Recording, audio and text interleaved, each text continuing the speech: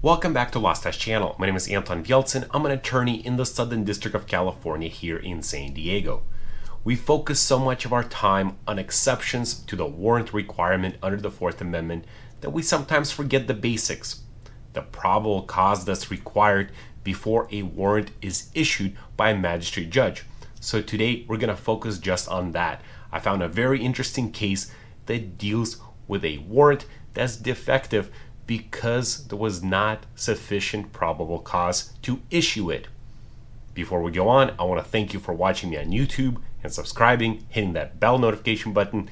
If you're listening to the podcast version of this recording on Spotify or Audible, please give it a 5-star review rating. And finally, if you want to support this channel, go on lostdash.com and look for some of my merch, which includes this t-shirt that says "Do not arrest this person," as well as some other things like hats and so on. Thanks for watching. Quick message from Lost Dash. Are you charged with a crime? Or do you want to know your rights if stopped by police? Watch California attorney Anton Vieltsin discuss legal cases from the Supreme Court, Ninth Circuit, and California state courts on the Lost Dash YouTube page. Anton has handled hundreds of federal and state criminal cases, has an in-depth knowledge of the law, and has the best mustache ever. Subscribe to the Lost Dash YouTube page. That's LAWSTACHE. Today we're discussing a Sixth Circuit case, United States v. Wade, who, by the way, was never suspected of any crimes. Instead, there was a fire that occurred next to his property. Mr. Wade lived on the second floor of a duplex. The property next to his had a shed. At some point, that shed went on fire. An investigator with the fire department came out and tried to figure out what happened.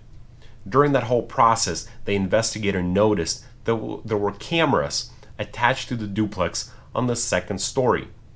So he came up to the first floor and encountered an individual who lived on the first story. That turned out to be Mr. Wade's mother. She said that the cameras belonged to Mr. Wade, her son, who lived in the duplex on the second story, the second apartment. She also said that it is unlikely that Mr. Wade would give permission to the investigator to look at the cameras. Again, Mr. Wade was never suspected of having anything to do with the fire. The investigator simply wanted to look at the footage to see if anyone else was involved.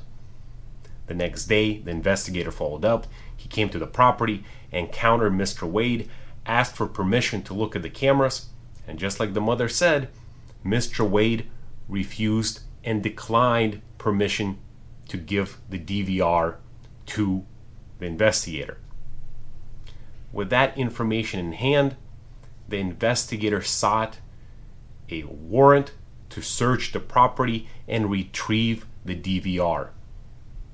Now, he went to the police department to have assistance with executing that warrant. The warrant was issued after all. So the investigator, along with 5 officers, arrived to the property. At that time, Mr. Wade was not there. They asked the mother to call Mr. Wade for him to return. Mr. Wade came back to the property. They asked him to look at the DVR.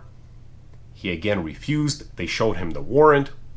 And at some point, they threatened Mr. Wade that they would come into the property to retrieve DVR if he didn't hand over the keys. When Mr. Wade got nervous, he gave the keys to the officers. He also said that he had a small amount of marijuana in the apartment. With that information in hand, the police officers then sought 2 more warrants that dealt with narcotics. With additional information from Mr. Wade that there were narcotics in the apartment, the officers now had 3 different warrants for narcotics, as well as the original one for the DVR. Now, eventually, Mr. Wade was convicted of possession with intent to distribute narcotics. Throughout the whole process, he was asking the district court to suppress the evidence found because it was in violation of the Fourth Amendment. He said that he never had anything to do with the fire, and the only reason the officers ever went into the apartment was because there was this warrant, but he says the warrant was defective.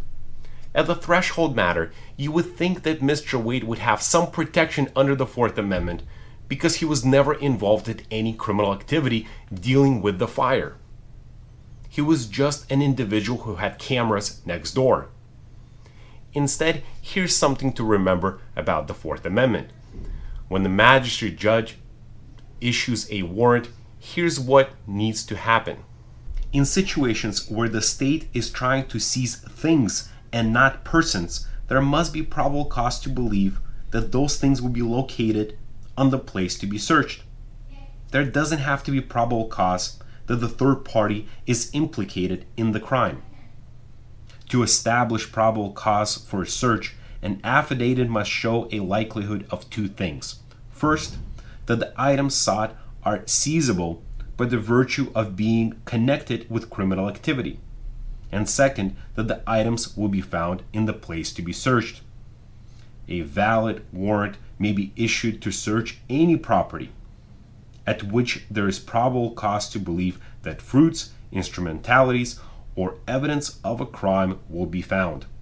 In determining whether the affidavit established probable cause, we have to look at the four corners of the affidavit. The information known to the police officers, but not conveyed to the magistrate judge, is irrelevant in our determination.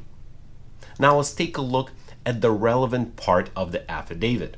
The fire investigator O'Brien wrote, "As I began the investigation, it was determined that someone entered the property through one of the two gates in the fence, proceeded back to the rear where the shed was located. According to the victim, a witness explained to her that someone was observed pulling up to the residence, entering the property and removing items from the shed around the time of the fire. The victim estimated the items stored inside the shed to be valued around $8,000. She explained the items stored were antique possessions that belonged to her deceased mother. At the completion of the investigation, the fire has been determined to have been incendiary in nature."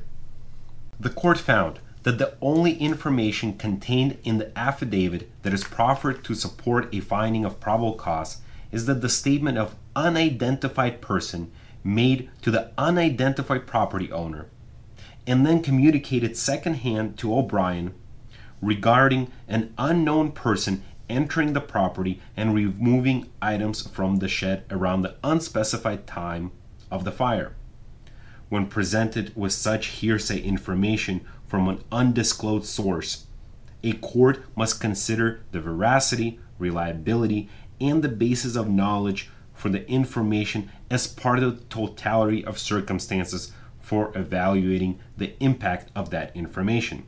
In the absence of any indicia of the informant's reliability, courts insist that the affidavit contains substantial independent police corroboration. It follows that there are four additional problems with this affidavit. The probable cause was never corroborated by the police officer. The fact that fire occurred does not establish that a crime occurred. The fact that Mr. Wade had cameras attached to his apartment do not add anything to probable cause determination. And finally, his refusal to voluntarily turn over his cameras does not add to probable cause, because after all, invoking constitutional rights does not establish guilt. The fact that he doesn't want to consent to a search does not mean that Mr. Wade was guilty of any crime, especially one connected to the fire. Courts are required to suppress all evidence tainted by the unlawful conduct by the government. That is what's commonly known as the fruits of the poisonous tree doctrine.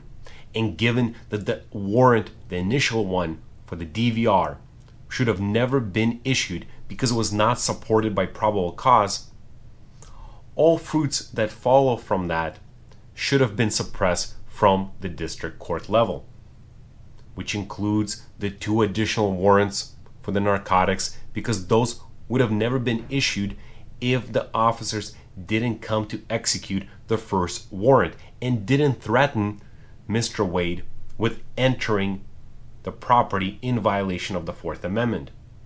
Again, if somebody is threatened that coercion should not give benefit to the government.